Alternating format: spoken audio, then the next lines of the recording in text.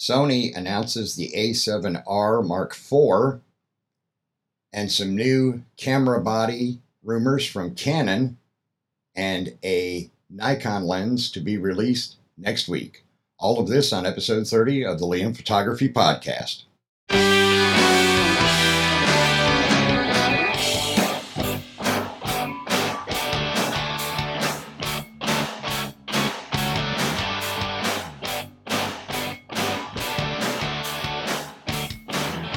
You're listening to the Liam Photography Podcast. I'm your host, Liam Douglas, and this is episode 30.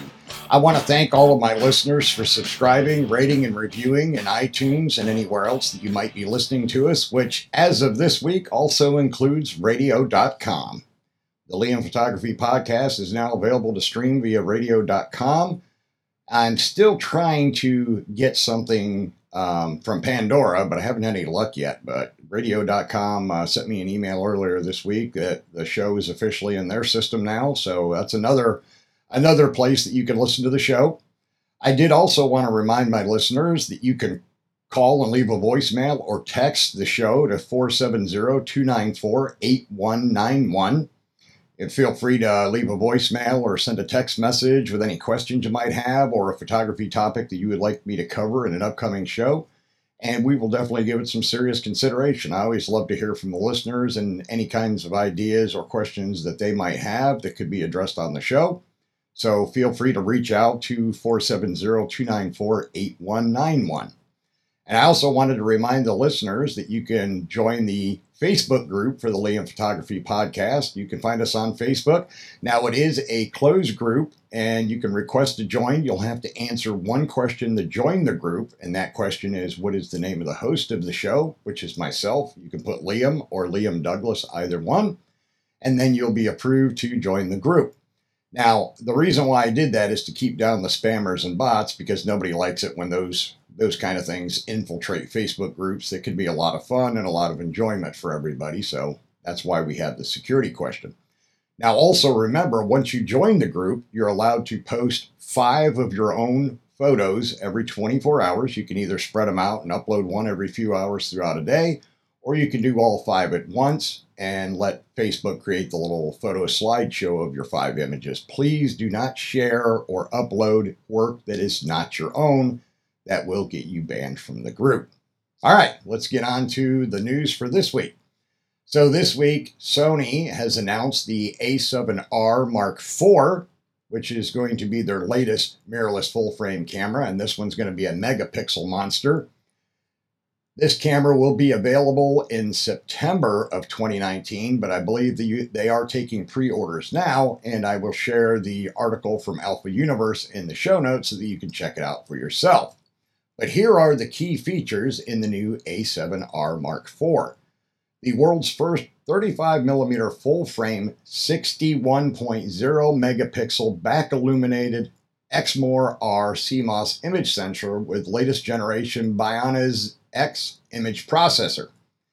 15 stops of dynamic range at low sensitivities, resulting in smooth natural gradations ranging from deep shadows to highlights.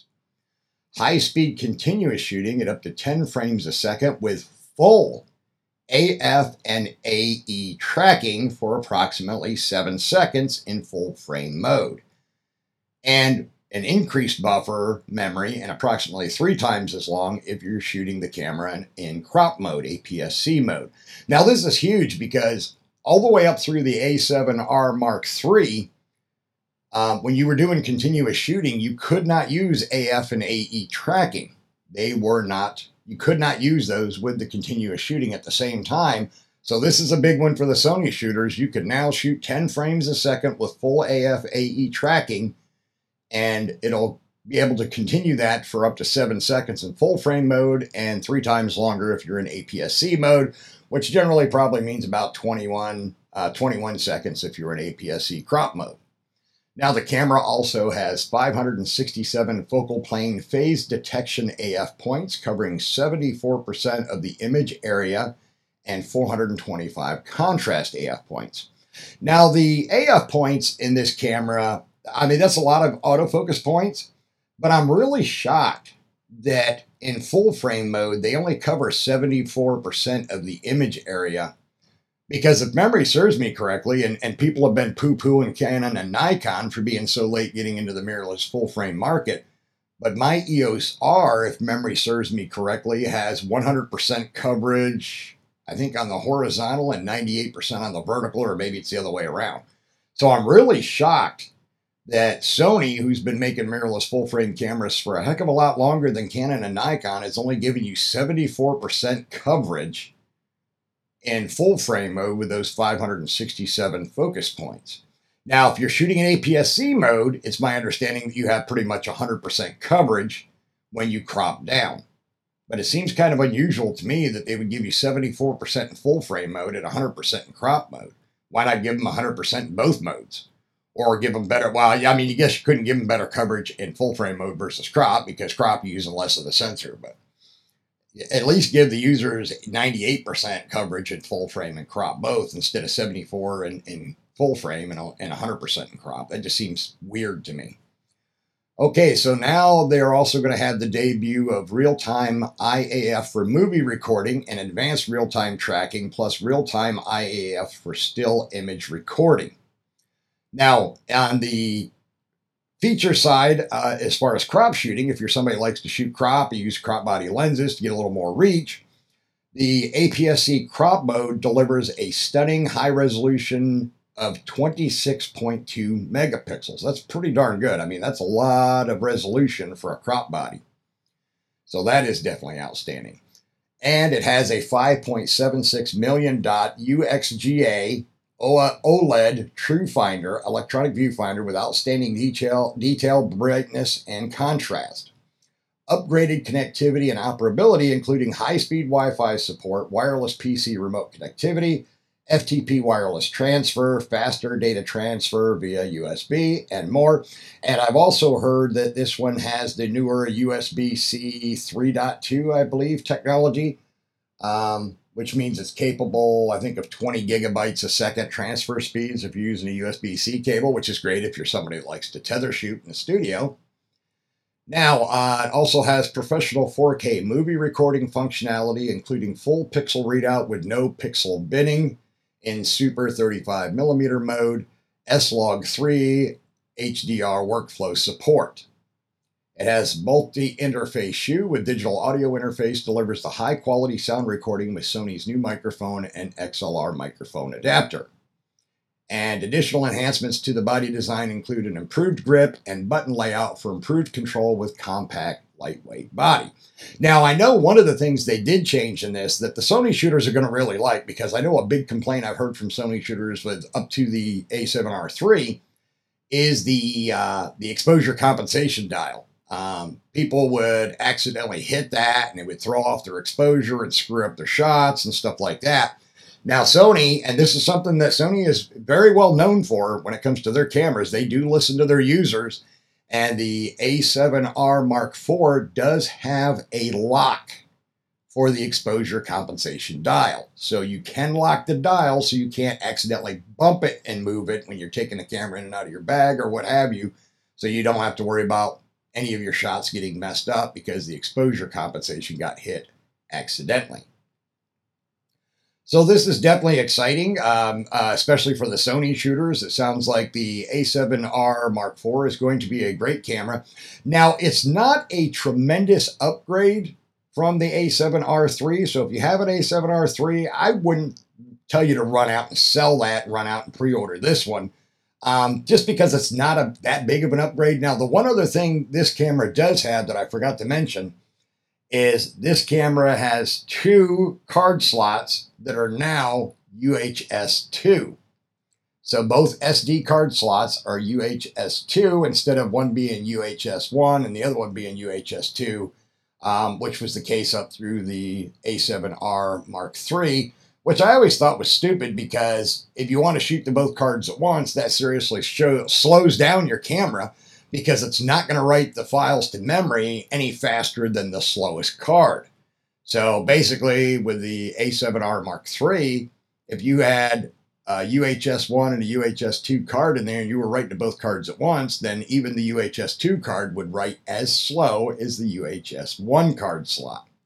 And I always thought that was idiotic. I was like, why the hell didn't you put UHS-2 for both slots in the A7R3? Well, they have finally done it with the R4, and I know that'll make the Sony shooters very happy. And of course, I did forget to mention earlier, the 35mm full frame sensor is back illuminated. So I know a lot of people are really into that backside illumination in the sensor, and this one has it just like their previous bodies. So that is definitely going to be exciting for the Sony shooters. Like I said, if you have an A7R Mark III, I wouldn't recommend selling it and running right out and buying the Mark IV. It's not that big of an upgrade. And although it's more megapixels, because the R3 is 42 megapixels, and the R4 is 61 megapixels, you're gaining 19 extra megapixels. But on the full frame side, it's not really offering you that much more. I mean, yeah, more resolution, but it doesn't really do you any good unless you're printing like billboards or something like that. You know, really, really large prints. Now, where the sensor does come in handy is if you are one of the people that I mentioned earlier that does like to shoot in crop mode, because you have some of the crop lenses and you want to be able to get more reach with your full frame lenses by shooting in crop mode, because in crop mode you are getting 26.2 megapixels, which I believe is currently the highest resolution for an APS-C sensor. I could be wrong, but I believe that is currently the highest. I think Canon's SL3, which they just released recently, I think it's 20 or 24 megapixels. I can't remember. But this one's 26.2, so it is a bit higher resolution than the competition. All right, so that's the A7R Mark IV. The next items I want to talk about come from CanonRumors.com. And the first item I wanted to talk about today is the fact that Canon Rumors has been informed by one of their sources that Canon is planning to release an EOS M5 Mark II and an EOS M6 Mark II, and they will be on their way soon. Canon's expected to announce these new products on or around August 28th, 2019, and things have started to leak out. Whether they're true or not, we don't know yet. It's expected that at least the EOS M5 will get a replacement, but we've seen our first mention of the EOS M6 replacement coming at the same time, so it's possible that Canon may release both around the same time frame. Now, they did receive their first mention of the new EOS M bodies for the first time in a long time. The EOS M5 Mark II and M6 Mark II, both internal product name Project Nacho. Both cameras will have a similar EVF to the Canon RP. No crop in 4K video. No crop? You mean beyond the fact that they're already a crop body camera? I don't think somebody thought that out very well before they put that in the article. And they're supposed to support high frame rates for slow motion video. If both these cameras do indeed get EVFs, then it'll be a form factor that will differentiate the two models. And it will be something new because with most of Canon's crop body mirrorless cameras in the past, they did not include an EVF. If it was available, you had to buy it as a separate component for an extra cost. So it's definitely going to be interesting if they are going to include the EVF with both these cameras this time around. That would be great for the buyers of those cameras, the people who like to shoot with the M-series Canon crop body mirrorless cameras. So that'll be great for them, but we'll have to wait and see. I don't know if I believe that Canon's going to give away the EVF and not charge you extra for it, and I have a feeling that if they do, they'll probably make up for it by raising the price of the camera. So you'll just still be paying more for the EVF, but you'll be paying it up front when you order the camera body, and you'll get both at the same time instead of having to order the EVF separately. All right, the next item I have is a rumored Canon Cinema EOS C500 Mark II. And this is supposed to be the successor for the EOS C500. And is expected to be released later on this fall, and we have some rumored specifications that have been sent over. The Cinema EOS C500 Mark II will have a full-frame sensor, raw internal recording, both 4K and 2K. The 4K is up to 60p, 2K is up to 120p. Optional XF-AVC recording in 4.22, 10-bit, 4K up to 60, 2K up to 120 again. User interchangeable lens mount, which that makes sense. Optional modules with EVF, Genlock, timecode, 12G-SDI, and etc. EF and PL mount available. Both mounts will be available at launch. Power supply with the BP-A series batteries, an optional module for V-mount batteries as well. Optional module for 4 times XLR inputs. Backwards compatibility with the EVF-V70, the LV-M1, and some other peripherals from previous Cinema EOS cameras, which again makes sense. New media usage CF Express cards will be used in this model for faster reading and writing speeds, and it will also include Wi-Fi and IP streaming capabilities. So we'll have to wait and see if all of these rumors do come to fruition when the camera is actually announced. Now, if the specifications are true, Canon is not yet moving to 8K video, which is really surprising because I know they've been working on it for a while, which means the 8K camera used at the Apple event back in June isn't the C500 Mark II. It must be an altogether different model. So we'll have to wait and see how many of these rumors turn out to be true. That would be really, really cool for those that are into the EOS Cinema cameras. It sounds like the C500 Mark II is going to be a fantastic video camera, and I'm sure there's going to be a lot of folks out there that shoot video. They're going to be excited to get their hands on it once it is officially released. All right, now we also have a pre-order deal. The Canon EOS RP with RF24 to 240 f4 to 6.3 IS USM kit will be $19.99. The regular price would be $21.99, so you can save $200. With the launch of the Canon RF24 to 240, they're doing this kit combination, and you'll save $200 on the kit when you pre-order now. The kit will begin shipping on September 5th, so it's not quite available yet. And this bundle also includes a $147.90 value, bonus value. The Canon LPE17 battery and Canon mount adapter EF to ESR. So if you want to pre-order that, you can do that, and I will put a link to the pre-order in the show notes if you want to go ahead and take advantage of that. That's definitely a good deal, and you're saving a couple $100. From everything I've read so far, that lens is going to be pretty impressive, considering it's not one of Canon's high-end lenses. But it is going to offer you a lot of versatility where you'd be able to carry just one lens and have everything from 24 to 240. Now, of course, the aperture isn't the fastest at f4 to f6.3, but it's still not bad, especially because a lot of times when somebody wants to have a single lens they can carry around, so like when they go on vacation or something like that, or they're a hobbyist and they want a single lens that will give them a lot of coverage for like their kids' sporting events and stuff like that, or plays and so on. So it's going to be a great lens for that. Now, keep in mind, it's not going to be a great low light performer.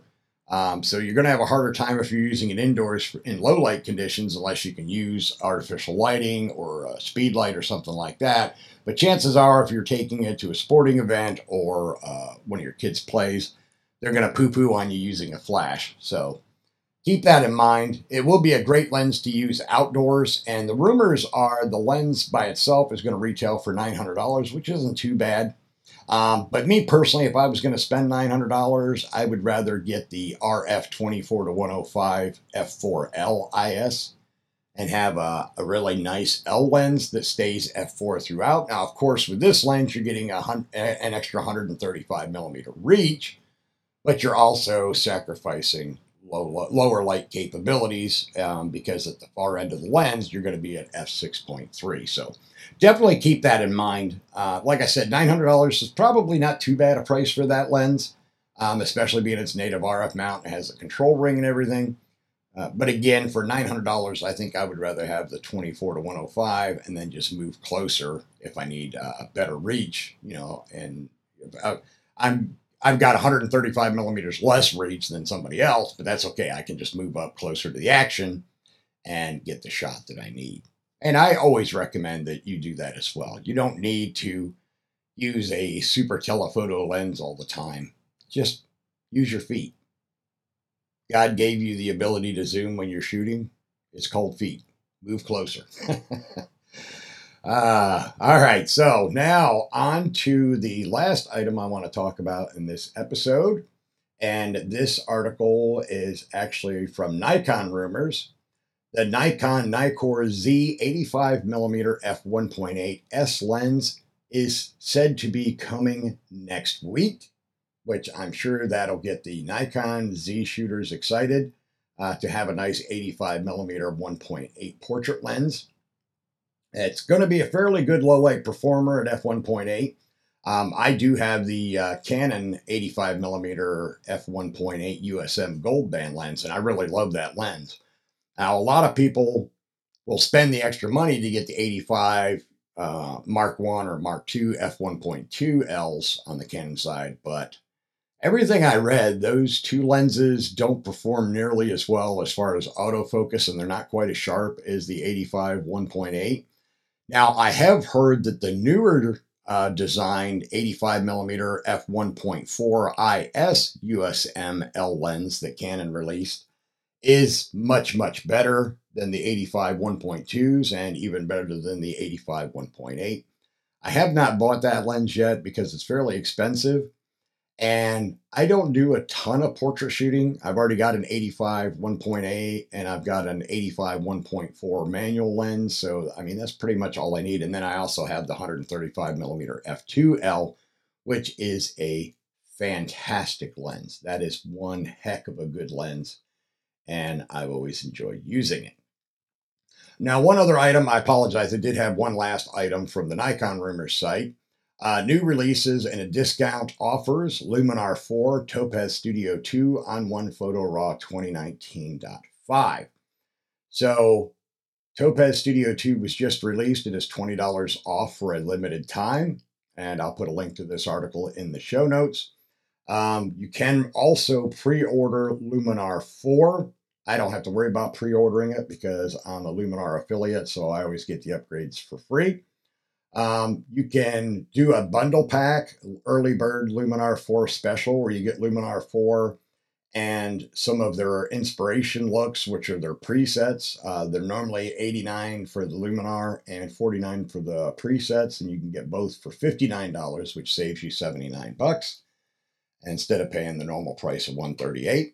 And then there's a Luminar 3 plus 4 early bird special where you get Luminar 4, which is a $90 value, the presets, which are a $50 value, and Luminar 3, which is the current version, and that's a $69 value. So instead of paying $207 for everything in this bundle, you could pay $99 and get all of that, which saves you $108. That is fantastic. Now, Summer Special On-One Photo Raw 2019.5 edition is on sale for the summer special at $49.99. Regular price is $99.99, so you can save 50% there, which is a nice little chunk of change. And the On-One Photo Raw is really good software. I've tinkered around with it quite a bit. I do own it. If I remember correctly, I don't know if it supports my CR3 RAW files from the EOS R yet, so maybe this update will give me that functionality, which would be nice because I do like using that software and I want to be able to use it more. But right now, for my full-time real estate gig, I've been shooting with the EOS R, and because now they're having us do upload of the photos on site as soon as we finish the house instead of at the end of the day, they had us switching to shooting in JPEG, so it's kind of a moot point as far as that goes. But I do still like to shoot with the EOS R, my personal stuff. And I always use RAW for my personal, anything I'm shooting for myself or for a client outside my real estate work. And if I remember right, the On-One Photo RAW does not support the CR3 RAW files just yet. And I don't believe Luminar 3 does either. Hopefully Luminar 4 will, but I guess I'll have to wait and see. All right, that's all I'm going to do on this episode of the Liam Photography Podcast. You've been listening to episode 30. Once again, I want to thank all of my listeners for subscribing, rating, and reviewing in iTunes and anywhere else you might listen to us, which again now includes radio.com. Also, please don't be afraid to call or text 470-294-8191 if you have any questions or an idea for a topic you would like me to cover in an upcoming episode. Feel free to text or call and leave a voicemail. You may even get a call back from me. You never know. But I'm not going to guarantee that I'll call you back, but you never know. It could happen.